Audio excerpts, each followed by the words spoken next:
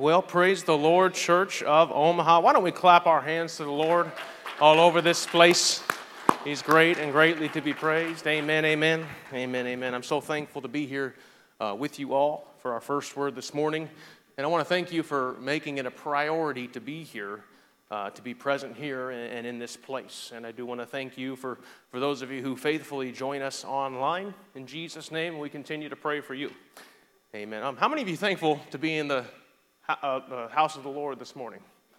Amen. I know I am, right? Well, we can give God some praise for that. I love getting to come together, with those of like precious faith, and I love being built up by others as well as building others up. Amen.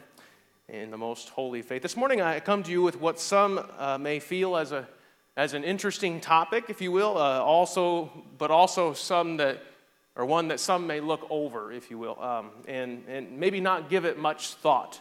But before I get into the topic, that I want to turn your attention to the book of Philippians chapter 4. Philippians chapter 4, and let's go ahead and stand for the reading of the word if you're able to this morning.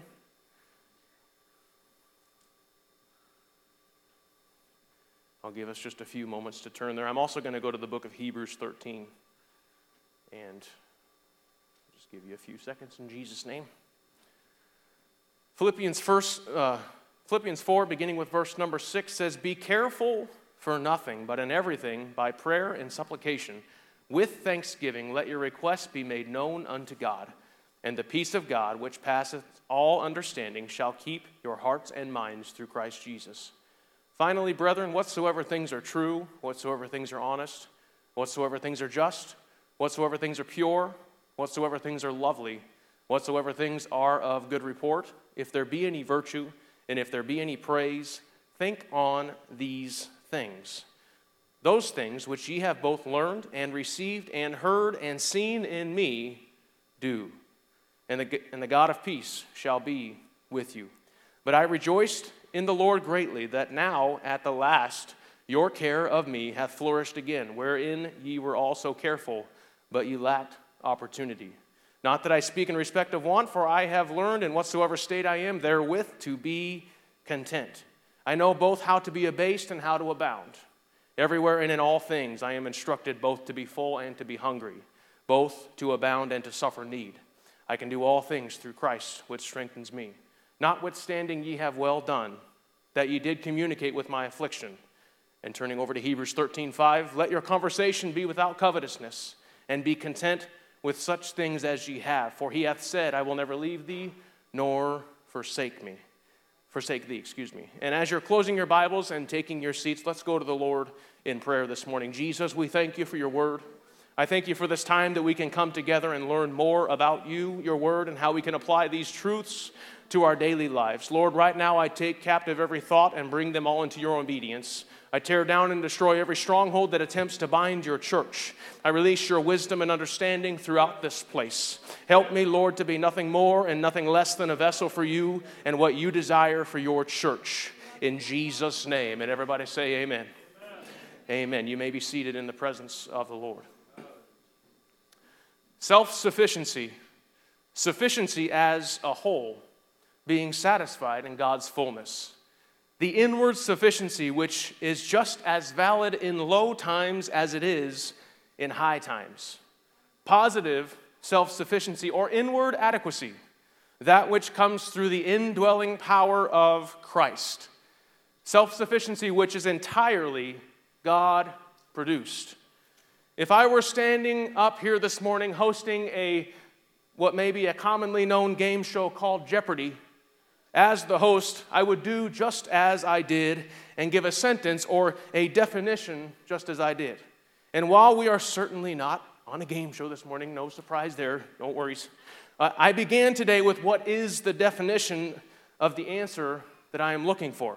What is the answer? Well, answering as they would, it would be, what is contentment? What is contentment? And the passages we just read, as well as a host of others that we will reference, I want to teach and preach specifically about contentment, the discipline thereof, principles, and the lessons we find about contentment in Scripture. Amen. As we read moments ago, Paul said it this way in Philippians 4:11, "For I have learned, in whatsoever state I am, therewith to be content." Now, Paul did not learn contentment from living what we could relate to as the American dream. He didn't have a nice lawn. He didn't have a nice car. He didn't have the perfect house. He didn't have a great amount of money. He really didn't have any of those things.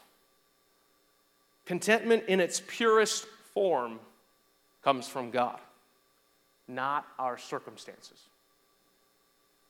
On the opposite side, discontentment is sin. Why? Because it stems from pride. It stems from rebellion. And lastly, but certainly not least, it stems from a fruit of unbelief. You see, Western society, as we may have seen it, feeds on discontent. You might see children who aren't happy because they don't have, or unless they have the latest toy, the latest advertised toys thereof. The man of the house may feel uneasy driving a gas-powered vehicle because all of the real men drive diesel trucks. Society can make a woman feel self-conscious and dissatisfied with their looks, their hair, their color, their weight, or anything else naturally occurring in themselves. Even the young men have become consumed with fashion consciousness. Now, before I go any further, what I am not saying is that you can't have a nice car, you can't have a nice house, you can't have a nice lawn. But as you may have guessed, or maybe not, contentment will never stem from those things.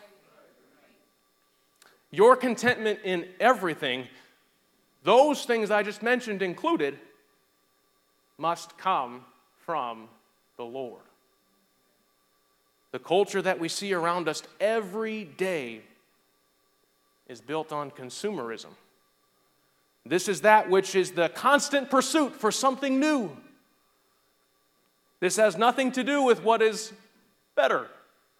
In the rush for newness or coolness, people will throw out things that are still functional and serve their purpose well. Rather than asking the question of, does it still serve a purpose? The question becomes, is the color in? The latest fashion trends come and go. And they are seemingly, they seem to cycle back through every few years. You may have noticed. But contentment and those who are content stand out in a crowd. They are that peculiar people. They are the people who have been called from darkness and into His marvelous light. Satisfaction is such a rare thing that people often pause and take note. While contentment is not simply a discipline, it is the evidence of deeper disciplines in one's life. Consumerism was around even in Jesus' day, and it was killing contentment. Jesus taught us and those who were listening to stop thinking about it. He commanded us to not be anxious or worried with problems. He commanded specifically in Matthew 6:31, "Therefore take no thought, saying, what shall we eat? Or what shall we drink? Or wherewithal shall we be clothed?" Don't worry about it so much, He says. I've got you taken care of. In the very next verse, Jesus says, speaking briefly on the problem of consumerism, "For after all these things do the Gentiles seek," He said. "But God's people, He gave the promise." Verse 32, "For your heavenly Father knoweth that you have need of all these things." You see, to be content, we must first realize that our provider knows our needs. That He has an awareness that, hey, I've got this need. I've got this worry here. I've got something that I need your provision for. You are the provider of all of my needs, even those that I may not mention to you. We can rest assured that someone who loves us is looking out for us. We do not have to live in desperation. Instead of seeking the latest trend or worrying about the daily necessities, we should seek first the kingdom of God, verse 33, and his righteousness, and all these things shall be added unto you. And while it may not seem like a possible thing for you to do, it is important to strive. It is important to reach. And it's important to keep from worrying. In fact, so much so as to give up on worrying altogether. So every once in a while, I get a chuckle out of the words that Jesus spoke when he asked, which of you by worrying can add a single hour to your life? Because quite the opposite happens. When worry just sits there and it's not managed or it's not dealt with. Life can physically be shortened by the effects of worry, by the effects of stress, by the effects of all these things that we may go through and don't deal with as we need to. Jesus also tells his listeners not to worry about tomorrow, for, everybody say today. Today has enough troubles of its own. And that's in that same passage in Matthew 6, in case you were wondering. But many people know the command to not worry about tomorrow, but they struggle with how to do that. How am I not supposed to worry about that? How am I not supposed to think about what's going to happen? How am I not supposed to worry about that bill that I can't pay? How am I not supposed to worry about my next meal? How am I not supposed to worry about if I have a job tomorrow? All these things that could have potential worry. The key to contentment is the discipline of humility. Humility. Humble people are content in whatever situation they find themselves. Okay? This is not to suggest that humble people are lazy. Humble people aren't lazy. Or that they will never seek to better themselves. You know, if you've got an opportunity at your job to get a promotion and you've sought the Lord and you've sought counsel and you receive that promotion, that's a blessing from the Lord. So humble people are not lazy. Humble people aren't outside of those things that maybe those people that are not humble receive. But Peter wrote in his first epistle regarding humility, beginning with about the middle of verse 5, chapter 5, which will be on the screen behind me. He says, be clothed with humility, the second part there. For God resists the proud and gives grace to the humble. Humble yourselves, therefore, under the mighty hand of God, that who? That he may exalt you in due time. Casting your cares, all your care, upon him, for he cares for you. Humbleness, as Peter writes, is done by casting your cares upon him. Casting those things. You know what it means to cast something? If I have a stone in my hand, or as I just had that rag in my hand, it means literally to throw it his way.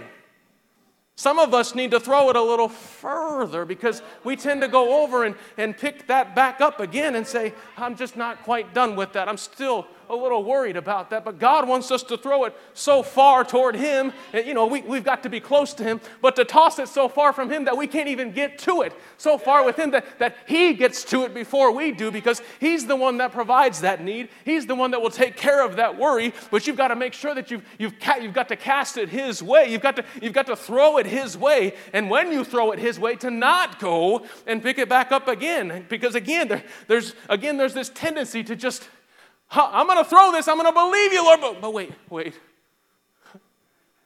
wait. What about this? That's another stone to cast his way. Well, what about that? Cast that stone his way too. Well, what if this happens? No, cast that at him too. Cast all your cares. Cast all your worries. Cast all your struggles. Cast everything on him, for he cares for you. You see, humility does not hold a self-image. And I spoke about this a few Wednesdays ago because its concern is with others. Humility's concern is with others. And therefore, humility can be content in every situation. Humility seeks the good of others, while pride seeks self. Furthermore, pride cannot exist with contentment. Some of the most contented people are often those who have given up the most. They have learned to be content having little to nothing. They've learned to be content with having little to nothing, not because they would not enjoy all of that fluff. They wouldn't enjoy all those nice things. But they have realized that those things are not essential to live a life of contentment. You see, Paul was one of those who left everything for the cause of Christ. He left everything behind. He even left his old vision behind. Why do you think he was blinded on the road to Damascus? He had an old way of thinking. He had an old way of seeing. And God had to blind him to renew his vision, to renew his mind. And renew his mind he did. Paul never turned back again. He realized, whoa, the way I was living was an error.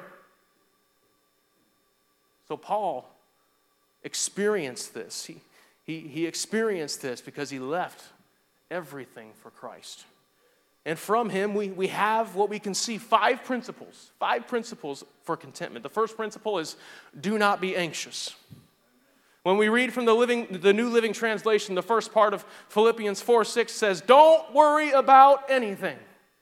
One key to contentment in life, again, is to not worry. To worry is to attempt to play God without his power. When we read this verse telling us to not be anxious or to not worry, we can sometimes find ourselves a bit taken aback because it is that which is a very common problem. Worry, confusion, pressures of daily life, uncertainty about the future. If we took the time to catalog these specific aspects with these general categories, we would soon run out of space with all these things that have potential to worry, that we have potential to worry about. You see, depression is one of the most common emotional struggles in America today, and one of the most difficult in which to deal with. Anxiety, in the way Paul is using the term, and the way we most often experience it, is the futile, frustrating, debilitating attempt to bear the burdens of life, and especially of the future, by ourselves, alone. When someone attempts to deal with these burdens alone, many times they can find themselves spiraling downward and the spiral of negative thinking and eventually struggling to find their way out. They get so lost in their thoughts that they don't know how to get out. They go through life with all of this worry and all of this concern and all of this terror and all this anxiety and all these terrible thoughts that continue to captivate them. And they attempt again to continue to handle this alone. But finding ourselves back here and jumping back to the words of Jesus who said, take no thought. Tomorrow is going to come, but one thing is for sure, it's not here yet. And by the time tomorrow comes, guess what? It's today.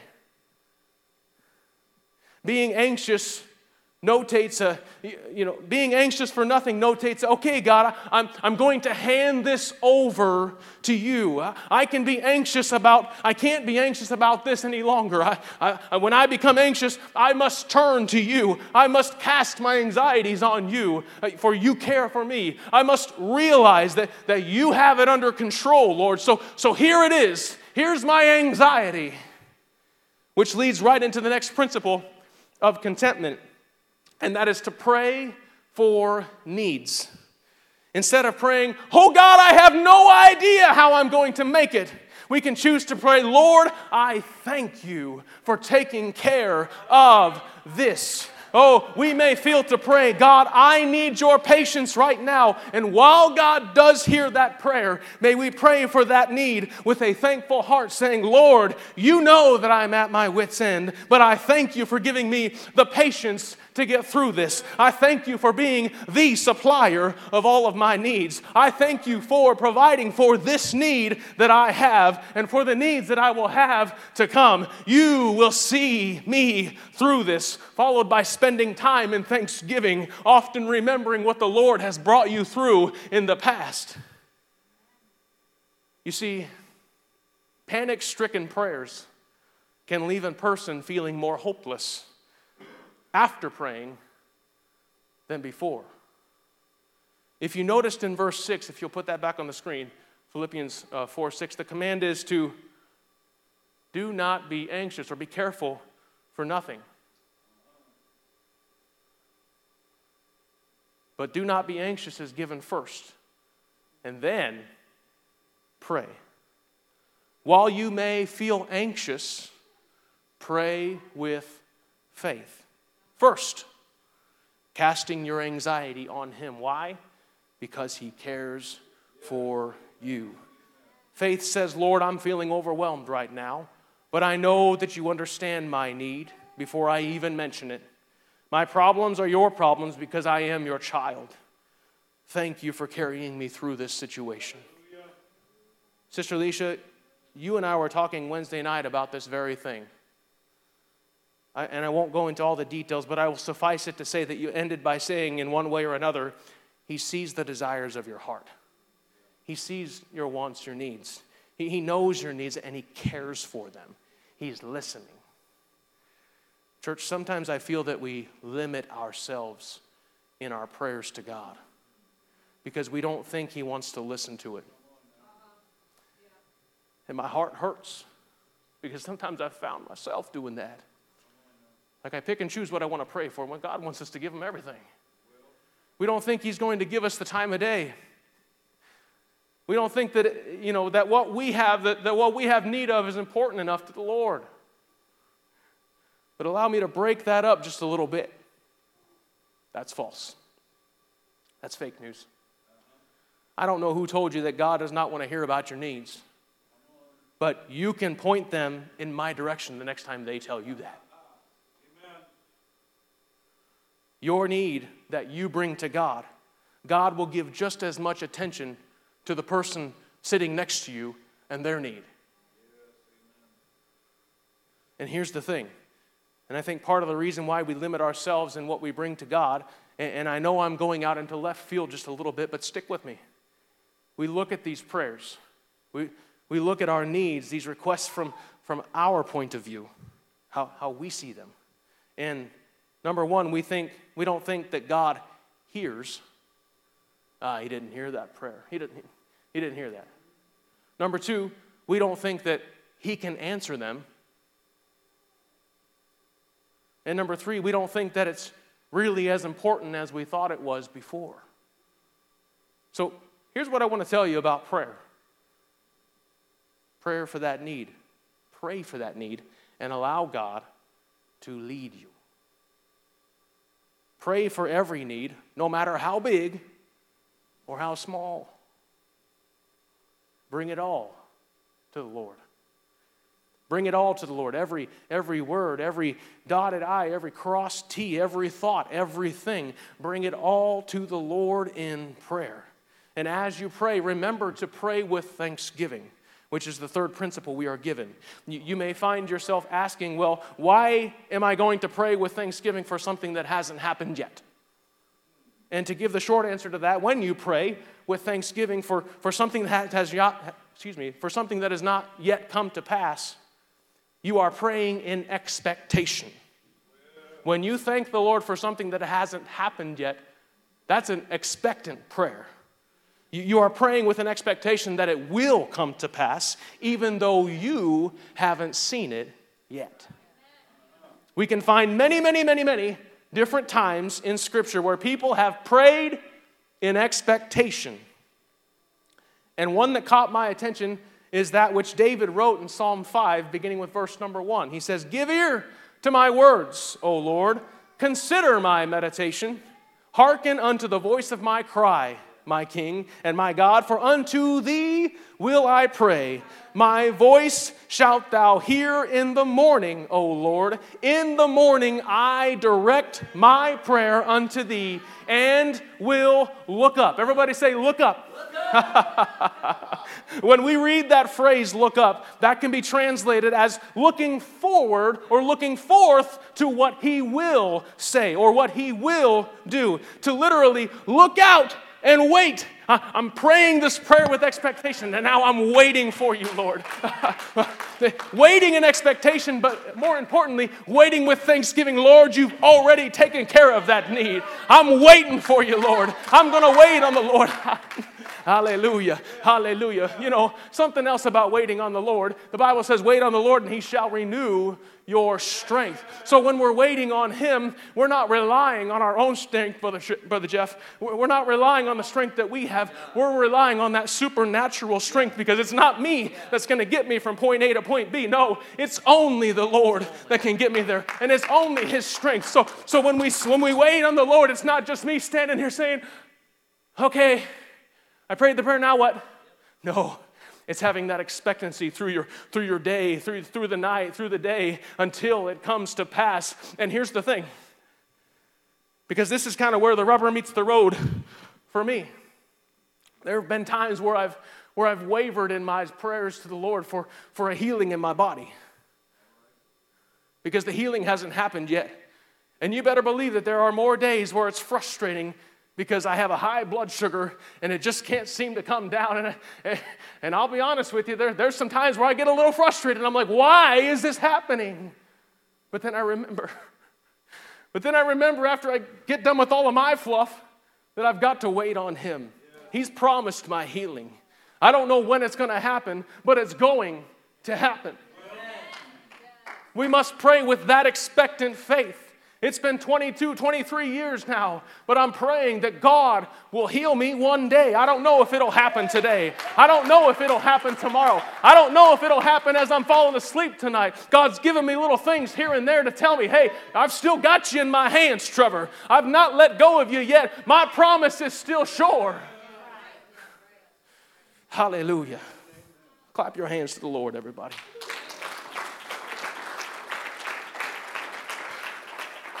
You see, thanksgiving is the motivation that keeps us praying. It's the motivation. It's the driver that keeps our expectations afloat. When you feel your expectations start to sink, to say, thank you, Lord. Thank you, Lord, and declare it to him. Hallelujah. I know you're going to do it, Lord. When a believer prays with thanksgiving, giving God the praise he is due in spite of the circumstances, he will give such peace that it will pass understanding. When we look up, as David did, we get our mind off of what's going on down around here and get our mind on God, who gives that peace that passes understanding of what is happening down here. Hallelujah. You see, church, circumstances, they can be a real dagger. I know you know that. But when we look up to the Lord, even though our circumstances may not change, we worship, we praise, and we do so in expectation. We do so with thanksgiving. You see, the opposite of anxiety is peace. The peace of God, as we read at the end of Philippians 4:7, keeps your hearts and minds through Christ Jesus. We can face any situation in life when we have the peace of God, when we keep our eyes on the keeper, when we keep our eyes on the shepherd, while he stands at the gate of the sheepfold. As he stands at the gate and keeps guard. As you stand behind the shepherd and you're in the comfort of the sheepfold, he stands at the door and keeps guard so nothing can enter in. And they've got to get through him before they can get to you. Can we just thank the Lord for his peace for a moment? Thank you for your peace that passes understanding, God. Thank you for your word. Thank you, Lord, for standing at the gate of this sheepfold that I'm in, oh God, for being my protector, for my provider. Hallelujah. And in moving forward to the next principle, we are to think. Paul writes in Philippians 4:8, "Finally, brethren, whatsoever things are true, honest, just, pure, lovely, of good report, if there be any virtue, if there be any praise, think on these things."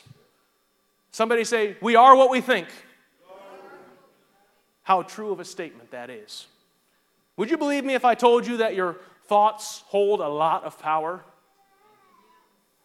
If your thoughts don't hold power, then why would Paul feel the need to write about that very thing? Why was Paul led to write in Romans 12:2 to be not conformed to this world, but be ye transformed by the renewing of your mind, that ye may prove what is that good and acceptable and perfect will of God? Why was Paul led to write to the Corinthians in 2 Corinthians 10:5 to cast down imaginations and every high thing that exalts itself against the knowledge of God, and bringing into captivity every thought to the obedience of Christ? Furthermore, why was Paul led to write in Colossians 3:2 to set your affection on things above, not on things of the earth? Because again, I say, and so we just read proof that your thoughts, your mind holds a lot of power. If we dwell on the negative or sinful thoughts, our thinking degenerates. Feelings of pride, pessimism, selfishness, shame, and destruction are all of that often tempt us to turn away or turn aside from God. It's those feelings that make us feel like we're not good enough, that maybe God's not going to listen. But if we fill our minds with the holy and acceptable things of God, the very opposite happens. We begin to see and respond to the world as He does, in truth, in righteousness, and in alignment and accordance with His will. To think on these things gives way to meditating on these things, to meditate on them. And finally, moving on to the last principle, and that is to do. Paul says, after thinking on these things, to take these things you have learned and received and hear and seen in me, he says, do. Take action, accomplish, perform based on these things. Be a doer of the word and not a hearer only. When we do the truth we know, peace will follow. Showing kindness, ministering to others, and loving others are all commands from the word in which we gain peace when we obey them. From these 5 principles, and while it may go without saying, Paul not only wrote about them, but he lived them out. He lived through them. We find also that Paul lived these things out. He also suffered greatly. He describes his suffering in great detail in 2 Corinthians 11, beginning with verse 24. Of the Jews, 5 times received I 40 stripes, save one. Thrice was I beaten with rods, once was I stoned, thrice I suffered shipwreck, a night and a day I have been in the deep. In journeyings often, in perils of waters, in perils of robbers, in perils of mine own countrymen, in perils by the heathen, in perils in the city, in perils in the wilderness, in perils in the sea, in perils among false brethren, in weariness and painfulness, in watchings often, in hunger and thirst, in fastings often, in cold and nakedness, beside those things that are without, that which cometh upon me daily, the care of all the churches. But as you might have caught on already, he continued to live for God. And he continued to live for God and serve him faithfully. The man who just a few verses prior to writing about the torture that he endured said to learn from me. And he knew what he was talking about. He knew how to survive these life-threatening storms. He knew hunger and thirst. He knew what it felt like to be stoned to the point of death, or very close up to it at that time. He knew what it felt like to be beaten on occasion.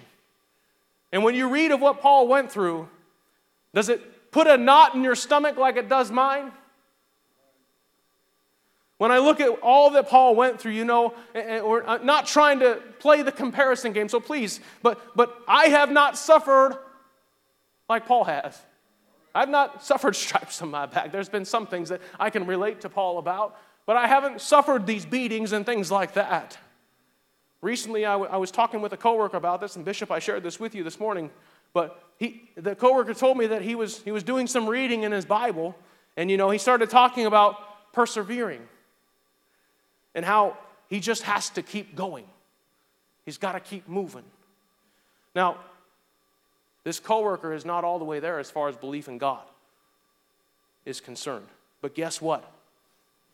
He's looking to the right place. Hallelujah. After talking about that just a little bit, our conversation switched to the lichens of thinking about our lives in comparison to others. He would make a comment about his neighbor who has no arms or legs and how his neighbor still drives a vehicle and still gets around and still does what he has to do. And then comparing that to his own life, followed by I guess I don't really have it that bad. And the same is true for everyone. And again, please don't just go and compare yourselves among yourselves. We're not to do that. But hear me when I say, because you should only measure yourselves up to Christ. And in measuring yourselves up to Christ, through all that we read that Paul went through, he continued. When we look to the Lord, and going back to that comparison for just a moment, because sometimes we look at somebody else and say, man, they've really got it good. I wish I could be like them. I wish I could have that. But other times we find ourselves, oh, I'm not that bad. I don't have it that bad. But, we shouldn't do that. But what I'm trying to get at is that, we have these struggles. It's a thing called perspective.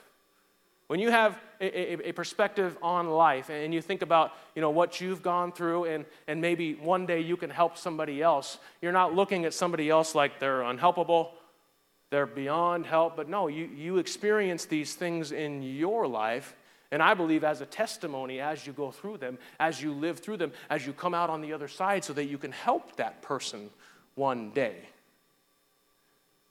All the while thinking of yourself as Christ does and measuring yourself up to Him. The Lord is not going to put me through things, but the Lord may allow these things to come my way because it's for a greater purpose. It's for a purpose that we may not see yet, and we may not ever see, but it's for the Lord.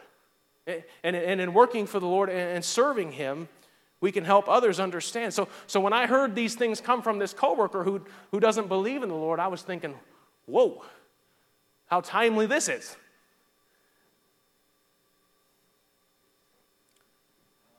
Through all of this, Paul continued. Through all of this, we must continue. And we can read here in Philippians that which helped him keep his sanity and praying for the needs and praying with thanksgiving, for thinking and finally doing. And casting all his anxieties. There will always be problems. There will always be problems. But no one lying on their deathbed wishes they would have worried or panicked more. People often wish the opposite. They look back in hindsight and realize all of those situations worked out one way or another. And we can take comfort in that because not only do things work out, but we have a loving Lord who works all things for our good. Who works all things for our good. And what I would like to do for the remainder of our time together in talking about these life lessons from Paul regarding contentment. Remembering that these principles come from a life full of experiences.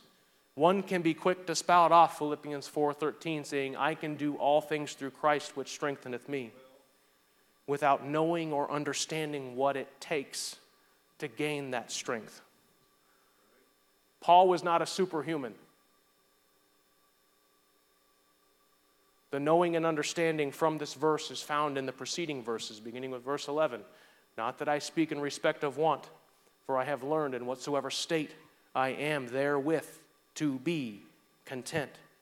I know both how to be abased, and I know how to abound everywhere, and in all things I am instructed both to be full and to be hungry, both to abound and to suffer need.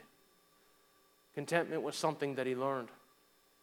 Doing all things through Christ was something that he learned. Strength was and still is something that one can merely attempt to go looking for elsewhere.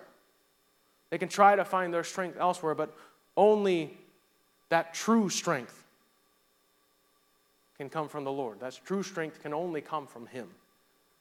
Receiving strength during those times that we read of Paul and in your times required or had some sort of prerequisite in the suffering, in being abased. In fact, Paul went without many times and lived to tell about it.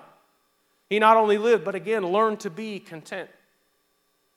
To be abased, which is to have nothing, to be without, and not to beat down the wall any more than we need to. But this is not only referencing the things that Paul had or did not have as a possession, which meant fasting, doing less of the menial, focusing more on the Lord, to be abased, to get rid of those things, giving up on this or that. You know, sometimes we may find it hard to admit that it's hard to go without. And I was just talking with somebody last week about joy and how joy is not based on my emotion. The emotion of happiness can result from joy, but joy can be found in the midst of being abased. The Lord offers joy in the middle of suffering. We read in the book of James to count it all joy when you fall into diverse temptations, and the trying of your faith worketh patience. And then James goes on to write in verse 3, knowing this, that the trying of your faith, but let patience have her perfect work, that ye may be perfect and entire, wanting what? Nothing. Wanting nothing. Finding contentment in every situation. In every situation, including the times of being abased, but also in those times where we abound. Abounding is the overflow. It is that which is beyond the expected measure. It is that which is more than enough, above and beyond. Abounding is that part that we may find it easy to be okay. I've got everything I need. I'm good to go. But one should not just put the Lord on the back burner in those times of abounding. In those times of plenty, because that is where the pride comes in saying, all right, I'm good now. Got it. That is where one begins to rely merely on what they can do without Christ, rather than keeping Christ at the central focus where He belongs. The times of the overflow will overflow into those times of lacking, and hear me. So I feel the Lord wanting to help you understand is this, that we should not take the times of abounding for granted. Yes, we should be thankful in those times, but not to take them for granted. But what we should do is realize that the overflow in those times of abound are going to help us through those times of lacking. Those times that we may feel abased. Those times that we may feel like we're at the bottom of the bottle. Sometimes you may find yourself on top of that mountain where nothing can bring you down until it does. And when it does, is your connection with God still just the same as it was on the way up that mountain that got you there? Is your faith just as strong as it was to get you there? Most people will experience both sides of life. Most people, I'll say all people, will experience the ups and the downs of life. The key to a joyful, Jesus-centered life is learning to find contentment in both the valleys of life, the mountaintops, and everywhere in between. Everywhere in between. And I would be remiss if I did not mention to you that godliness and contentment go hand in hand.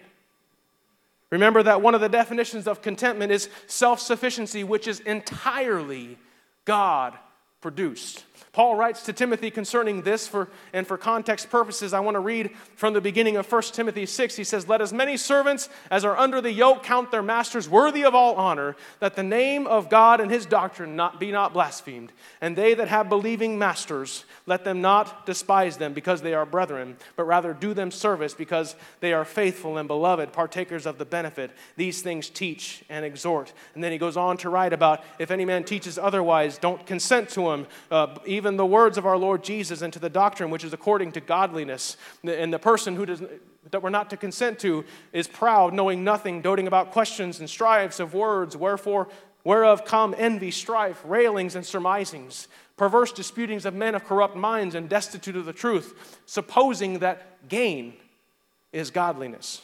From such withdraw thyself. But godliness with contentment is great gain. You see, godliness is likened unto the servant being under the yoke, counting their masters worthy of all honor. Godliness is likened unto serving the master, not talking or thinking ill about them, which can be viewed as pride. It's not gain from the world, as we read, from envy, strife, perverse disputings, being proud, but that which is from God. Godliness comes with contentment to the point that you may think you have godliness, and you can take this for face value, but the question remains, are you content? Are you still thankful even in those times?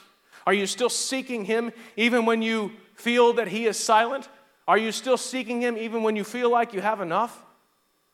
You may think that you have this trait of godliness, and your actions will show it.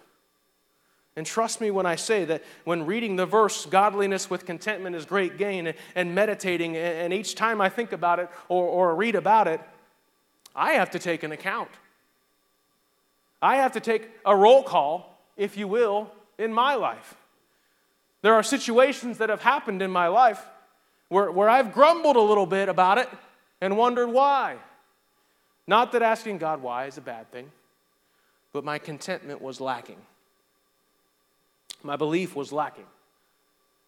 My faith was lacking. My trust in him was lacking. So here's what I want to leave you with this morning to bring our first word to a close. Contentment is something that can be easy to have today, but very difficult to have tomorrow. It is something that can waver based on many things to which I will let you all fill in the blanks. If you find yourself struggling with contentment, whether that be finding it or keeping it, the Lord is desiring to restore that in you. He's desiring to restore contentment in you. You see, but this restoration of contentment comes from you putting forth the work to get it. Requires you putting forth the work to keep it. This restoration comes when you work to restore that contentment. You can ask God to bring to your mind that which he has brought you through. You can ask God to restore this contentment that you desire, and he will. But here we are, every day, every moment, with the choice of whether or not we desire to keep that contentment. You see, like I just said a moment ago, I can wake up tomorrow morning and think about all the problems that I have. Anybody got problems? I can dwell on those things. I can ruin my day. Or I can wake up and say, I know those things are there, Lord, but I thank you for taking care of those things. That's where the restoration is. The restoration is found when you thank him for taking care of those things. When you give the unseen to him who is able to see all, who's able to see you through it and will see you through it. Stand with me all over this place. I want us to pray as we close out our first word here this morning. I want us to stand and pray. And you can pray where you are. You can seek someone to pray with if you feel led to pray. But let us pray together. We are given a choice every day, every hour, every moment, every thought to remain content, to be content, to have that desire to keep that contentment. God, Restore to me this contentment that I've experienced, that I've had. Help me, Lord, to be content in every situation, looking to you as the author and the finisher of my faith. You are the one who restores my soul. You are the one who sees me through everything that I've gone through, what I am going through, and what I will go through. And Lord, just as I taught today, I want to thank you for continuing to bring me through those things, oh God. Oh God, I thank you. Oh Lord, I thank you for what you've done for me, for where you've brought me from, for where I am at currently, troubles and all. And I thank you, Lord, for seeing me through that, for walking with me through my valleys that I may go through my mountaintops that I may climb over, and for being with me everywhere in between. Lord, I give you all the praise. I give you all the glory, and I give you all the thanks, Lord. I stand here today, a man that's been broken at times. I stand here today, a man that has been abounding at times, and I stand here today, Lord, with you through it all. Lord, help me, Lord. Remind me, oh Lord, of those times. Remind me, Lord. Remind me today. Remind me tomorrow. Remind me when I wake, Lord Jesus. I thank you, Lord, in Jesus' name. And everybody say amen. God bless you all. We'll see you back here in 10 minutes for our worship service. Amen.